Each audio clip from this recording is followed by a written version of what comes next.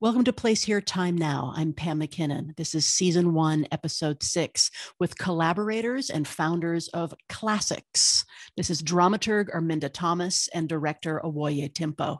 This episode was recorded over Zoom on Tuesday, March 9th, 2021, 2 days shy of the anniversary of the pandemic shutdown.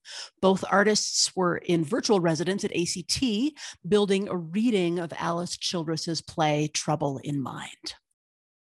I think that is, spending all that time really discovering things that I had never known and almost didn't suspect.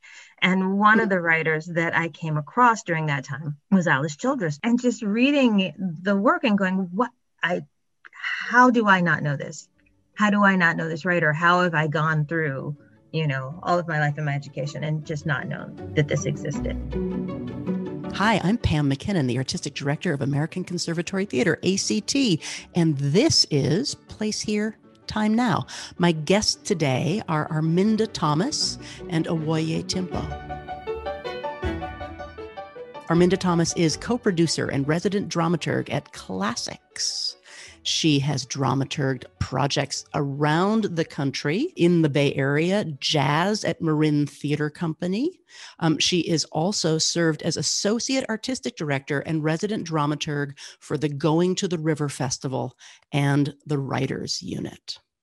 Owoye Timpo is a New York-based director and producer. Her off-Broadway credits include In Old Age by ACT alum Mfunisa Udafia at New York Theater Workshop, as well as Good Grief at the Vineyard Theater. Her most recent regional credits include Schoolgirls, the African Mean Girls play at Berkeley Rep. She is the founding producer of Classics, which is a collective exploring classic plays and performance by Black artists.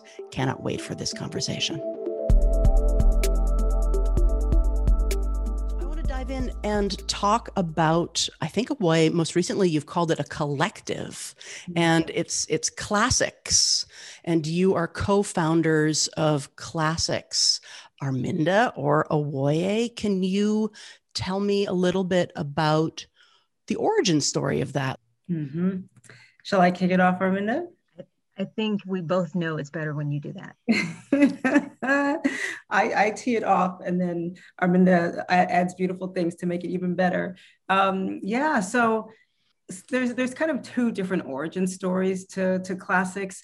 The first origin story is that I was working on a production of Shuffle Along that George Wolfe was directing, and he recommended that I read two plays in particular. One was called The Forbidden City by a gentleman named Bill Gunn, and the other was a play by a woman named Kathleen Collins called The Brothers. And I hadn't heard of the playwrights before. I had never read any of their plays, so I went out in search of them.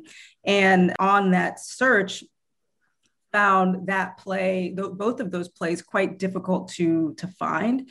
And also, most importantly, once I did get my hand on them and read them, just said, these are two exceptional, extraordinary plays. And how come I've never heard of these playwrights before?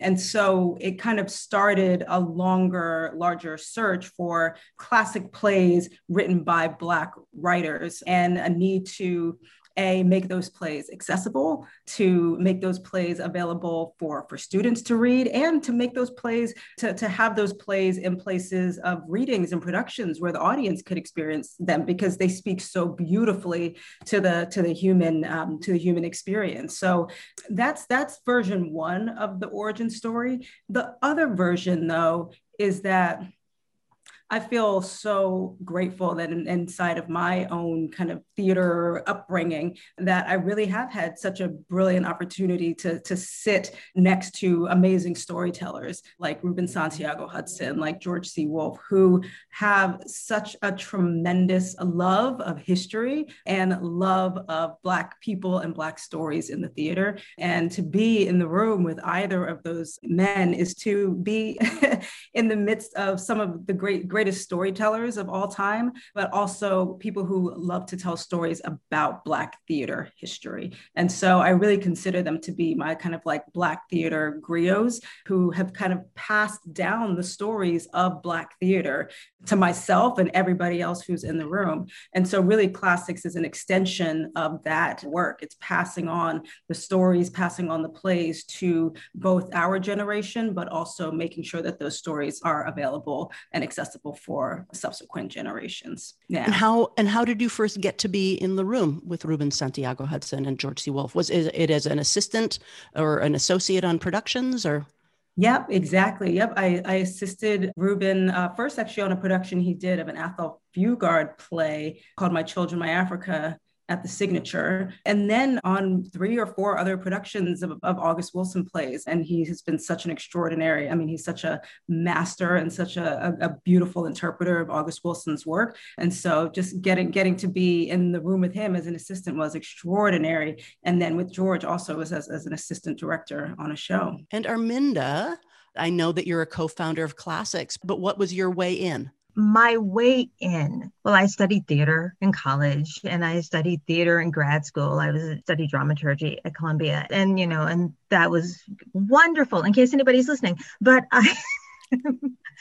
dramaturgy just seemed, well, it was not the easiest thing to break into if you were not going to do endless fellowships. And so I got diverted for 18 years by a research gig that turned into a full-time job working in Ossie Davis and Ruby Dee's basement as their archivist. And that is when I learned really about theater and about, with my master's degree. That's where I learned about Black theater. That's where I learned about, just so much history again, and also getting to listen to them talk and share memories and share experiences. I started working with them when they were doing their autobiography, so around 1997. And I was supposed to go to the library, go to the Schomburg, go to the Performing Arts Library, and put together a timeline so that they would have something to hang their stories on. And I started that. And Ruby Dee came one day when I would go up to their place and bring them their timelines. And she said, "My dear, this is all very lovely, but I think you can find everything you need here." Wow. And I said, "Okay, sure." And I went down to the basement. And they had brought boxes and bags and just an immense amount of stuff. And I started taking out these newspaper clippings and articles and playbills. In like 18 months, I put together something like 27 binders, and in my arrogance called it the Ossie Davis and Ruby Dee collection. And she, like, "Hi, you have archives and I've done it. And isn't that great?" And they said, "Oh, that's great. Okay, now here are the boxes of writings. Here are all of the audio reels and CDs. Just see what you can do about that now." And that's phase 2. That took considerably longer. And also they decided they liked having me around to tell people things. So I got to be institutional memory. I think that is, spending all that time really discovering things that I had never known and almost didn't suspect. And one of the writers that I came across during that time was Alice Childress, because Ruby Dee was in the first 4 productions of Wedding Band that existed, well, aside from the reading, but the first 4 productions. And just reading the work and going, how do I not know this? How do I not know this writer? How have I gone through all of my life and my education and just not known?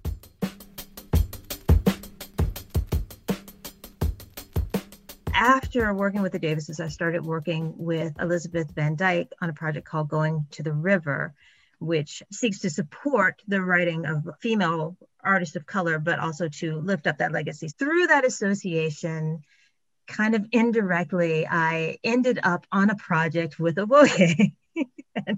The way it does. The way one does. Yeah. And I had just been working on, at that point, I had just been dramaturging a reading of Wine in the Wilderness. And I just, again, come off this high, because every time I encountered Alice Childress, I was just more in love and more insane. that, you know, you know? And the first day of the rehearsal, we were walking to Whole Foods or something to grab, you know, a quick lunch, like you do. And she said, "Well, what's on your mind?" And I was like, "Alice Childers is on my mind." And that just really vibed with with whatever was in her mind at the moment. And so we finished that project, and she said, "Hey, would you like to come and talk to this group that I'm putting together, and you know, just to see what we might do to do more Alice Childers and to do more Bill Gunn and to do and to discover and learn together and grow." And I said, yeah, count me into that. And that is how I came in. I just have to say, because I could listen to that story that Arminda tells. I just love it so much. And it so perfectly encapsulates exactly what Classics is. It's digging around, falling in love, going down rabbit holes, and then figuring out how the hell do you organize and archive all of this information. Like that's actually the work. I feel like I am in the midst of a discovery process with Alice Childress, and it's so spectacular because there's things that you think that you read the play in isolation, and then you think you have some sort of mini understanding of what the play is, what it's trying to say, what it's trying to do, what the architecture of the thing is. And then suddenly, even over Zoom, you get a bunch of people in a room together to read the play out loud. And it just starts to explode all of these other colors and personalities that you didn't even know were there. It's like being inside of a kaleidoscope. You know, she just cracks the world open for you in such a spectacular way. And that was really the experience of the reading, and which I was so grateful for, because really it was a space for us to just sit together and ask questions together and discover together and explore together. Don't you think so, Arminda? I would agree with that. Absolutely. I think, you know, I read the play and I go, yes, I get this. I get this. Or there's this section that I don't get, but I get this. I feel like, and then people start to speak. Mm-hmm. And it is alive. And also, I think the thing that really draws me in is that every character has a story that you feel like if you tilted it just a little, it could be, you could write a play about this person. This person could be this person has a world that is just as alive as the central characters we're following. Her language is beautiful. You're reading it. It really does. It appeals on that level. But when people start trying to live it, it just takes on a whole new thing. As we say, it's like you have the kind of the story of the play. Then you have, as Arminda's saying, the kind of story of the individuals. And then there's also the story inside of group relationships. Mm-hmm. And then it's a bunch of people negotiating each other. It's a bunch of different group relationships negotiating each other. And then it's also whatever the kind of larger theme or story of the play is trying to negotiate all at the same time. So it's just like it's vibrating on so many different levels. It's like being in like a VR, some sort of other universe. It's amazing. What was your entree into theater? And how does that fit into also being an activist? I had the chance when I was in high school to go and see a production of Anna Deavere Smith's Twilight, Los Angeles, 1992. And we went on a school trip to see it when I was in 8th grade. Nice. And I remember sitting in the audience and was first of all just completely floored by the virtuosity, like the sheer virtuosity of what she was doing and the stories she was telling. I was completely blown away. And after the production, there was a talk back with Emily Mann, who had directed the show. Oh, it was amazing to kind of get her insight into like the role of the director and put it in and kind of helping to put this piece together. But I think that the most significant part when we went went back to school, we didn't go just back into class. The school kind of split us up into a number of groups. And we ended up spending, I don't know, maybe it was an hour or two talking about the play, talking about race, talking about what had happened in Los Angeles, which we had all, experienced from afar. I had just a deep moment of understanding about the ways that art could not only create beautiful, transformative storytelling experiences, but that the stories that we tell inside of the theater are also a part of how we have conversations as people, as citizens. So I was like, oh, I understand. This is not only what art is, but it's what it can be. It's what the potential is. Oh, I don't have an answer nearly that good. Well, what did you think a dramaturg was when you started to pursue it? I can do that.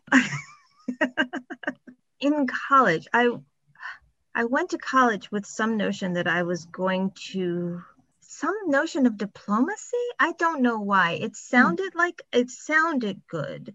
And I felt like I was a pretty diplomatic person. So, Love. It's not actually true. People know I try to be, but I have no poker face. I did not know this until I was quite grown. So I probably would have failed miserably. Yeah, I did like a public speaking thing because I like it. And I did an intro to theater thing because I like to read plays. And I took an English class because I like to read. And I was in a theater and English major. But I wasn't really sure what I was going to do because though I love rehearsals, this is actually my end. I love being in the room. I love exploring character, but not necessarily performing character. And so I thought about directing, and that was a lovely thought. And sometimes I still liked it. And sometimes I still am entranced by that thought. But there's a certain amount of woo of great, like Away is a great team builder. Amazing with managing people in groups and as individuals. And that is, that's a struggle. So I was trying to figure out what I was going to do. And Seattle Rap, I was working in the public information office. They were doing a production of, I don't remember what, but one of the materials they sent was this wonderful, gorgeous essay about this piece that just like rocked my world at the time about this piece. It was a Shakespeare piece, I'm sure, but it just, my whole world rocked. And I read this, and at the end it said Mark Bly, dramaturg. And I went to my advisor and said, what the heck is a dramaturg? Because that feels like something I could get behind. And he said, I don't know. No. So I said, okay, fine. And then I went to Chicago. I did an internship at the Goodman as an artistic associate because I didn't get the dramaturgy associate. And I did some assistant directing and was enjoying it. But I kept thinking I need to know more. I felt like there was more that I needed to know. There was more I needed to understand. I just kept coming back to dramaturgy. I barely knew what I was doing because then I went to grad school for dramaturgy and discovered that there was so much debate about why is a dramaturg necessary in the room and what does it mean and what is your place? And it was so much work. And I have no poker face. I remember those years, and that was the debate. So as you're pursuing, a higher degree in that, and part of the debate is, are we even allowed at the table? That's an odd push-pull. The thing to me that's so amazing about working with Arminda as a dramaturg is, Pam, you guys have this great term of a thought partner, and really, I think that's what our relationship has become. We've become thought partners. How are we thinking about plays? How are we thinking about people? How are we thinking about telling story? What's the information that this person needs in order to make the leap from here to here? You know what I mean? Like every single moment, it's at every single thing that exists inside of a play or inside of how we tell a story about something. I feel like that's become the work that we do together. We're just thinking about how to tell stories together. And that has been amazing. We're now a year into in-person theater being a health hazard and being on pause in this country. What have you been up to? Well, one of the unintended benefits of being homebound or home based is that we have had a lot of time to think about what we want classics to be and to do and to start that. And we've been having lots of conversations, but we're a group of people that are generally elsewhere and trying to find time to connect, to have 2 hours once every 3 months to see what we might push along to get this one thing done 8 months from now is generally how we've been operating. And because Owoye is in San Francisco, or I am somewhere else, and Dominique and Brittany and AJ, just everybody has so many projects. At first, we were just kind of shell shocked and trying to figure out what we were doing and organizing our bookshelves. But then we got to say, well, let's meet once a month and think about what we can push along. What can we, just see what are the things we can push along. And those once a month meetings became once every 2 weeks meetings. And now we have the standing Thursday meeting, and other people have had more time to maybe be interested in some thoughts that we were having. And so we've been able to find more partners, more collaborations. We've had time to really deeply explore getting a podcast that we're working on off the ground. And so, in that way, we've been incredibly busy. So it's been very fruitful in terms of the time to plan and dream, and then start to really move some things forward. What inspires you in this present moment, or what has inspired you over the course of the year? What are you hopeful for? We can even push this into the future. For most of the year, I've been trying to stay in a place of possibility. And so exactly as Arminda is saying, we as a group were able to say, okay, well, there's a lot of stuff that we cannot do right now, but what is possible for us right now? One of my favorite writers, his name is Ben Okri. And he has a quote that says, "We can redream the world and make the dream real."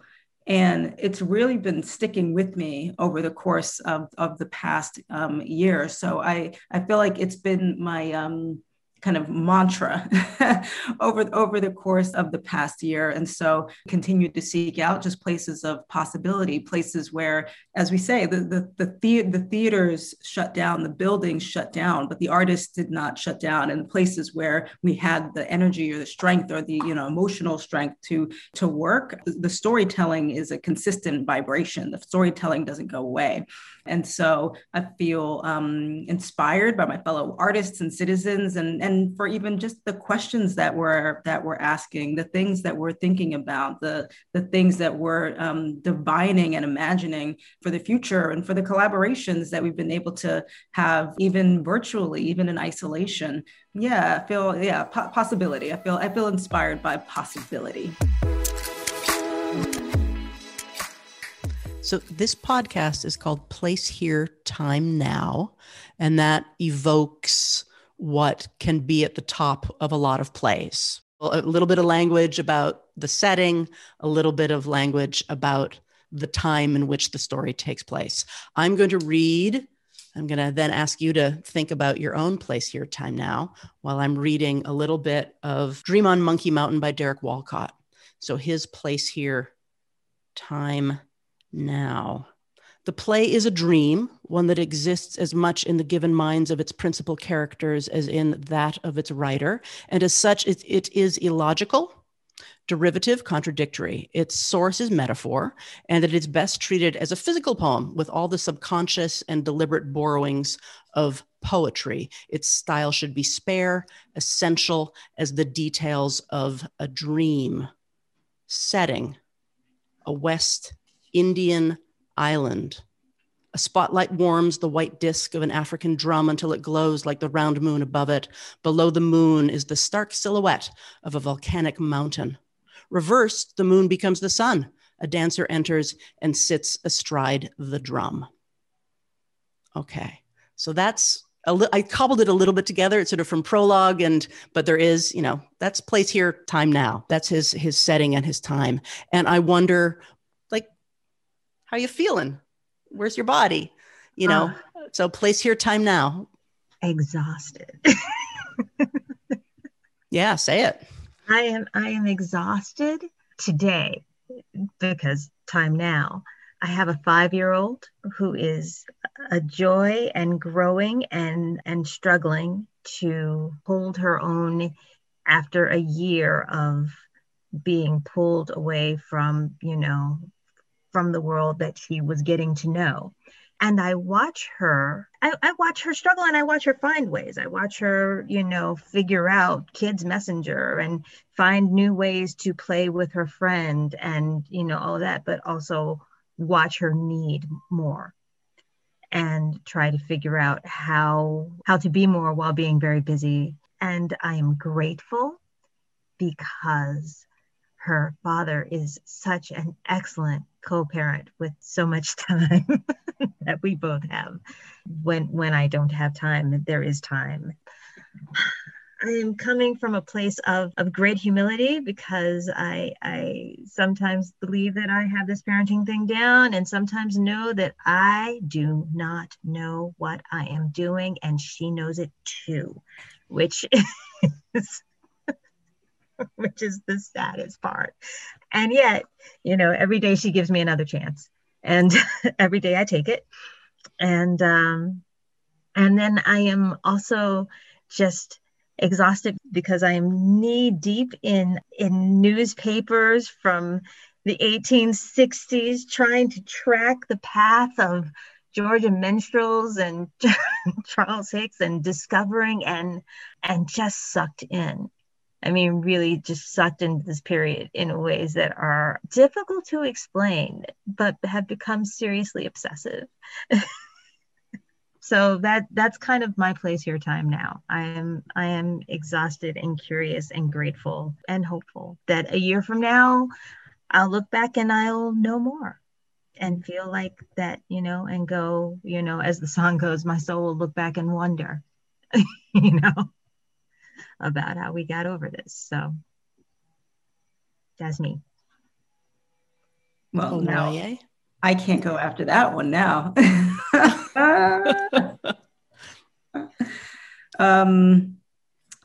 Yes. Well, I'm here, grateful to still have a roof over my head in Brooklyn, New York.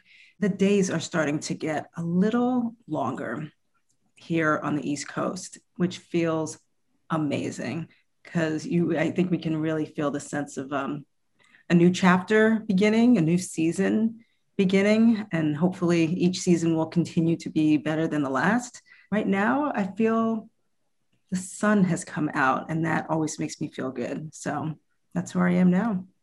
I should say my one last thing is to say thank you to you all at ACT, because it's been a great journey digging inside Trouble in Mind. And we just had such an extraordinary group of people, our production designer, Jason, our video editor, Beryl, everybody on the team has just been so amazing. And it's really been a thrill to just dig inside of the play. So I'm just really very grateful and happy that we had the chance to explore it with you all. Well, I too am inspired and grateful. Thank you so much for this conversation. This has been Place Here, Time Now. I'm Pam McKinnon. Until next time, and check out our other episodes wherever you listen to your podcasts.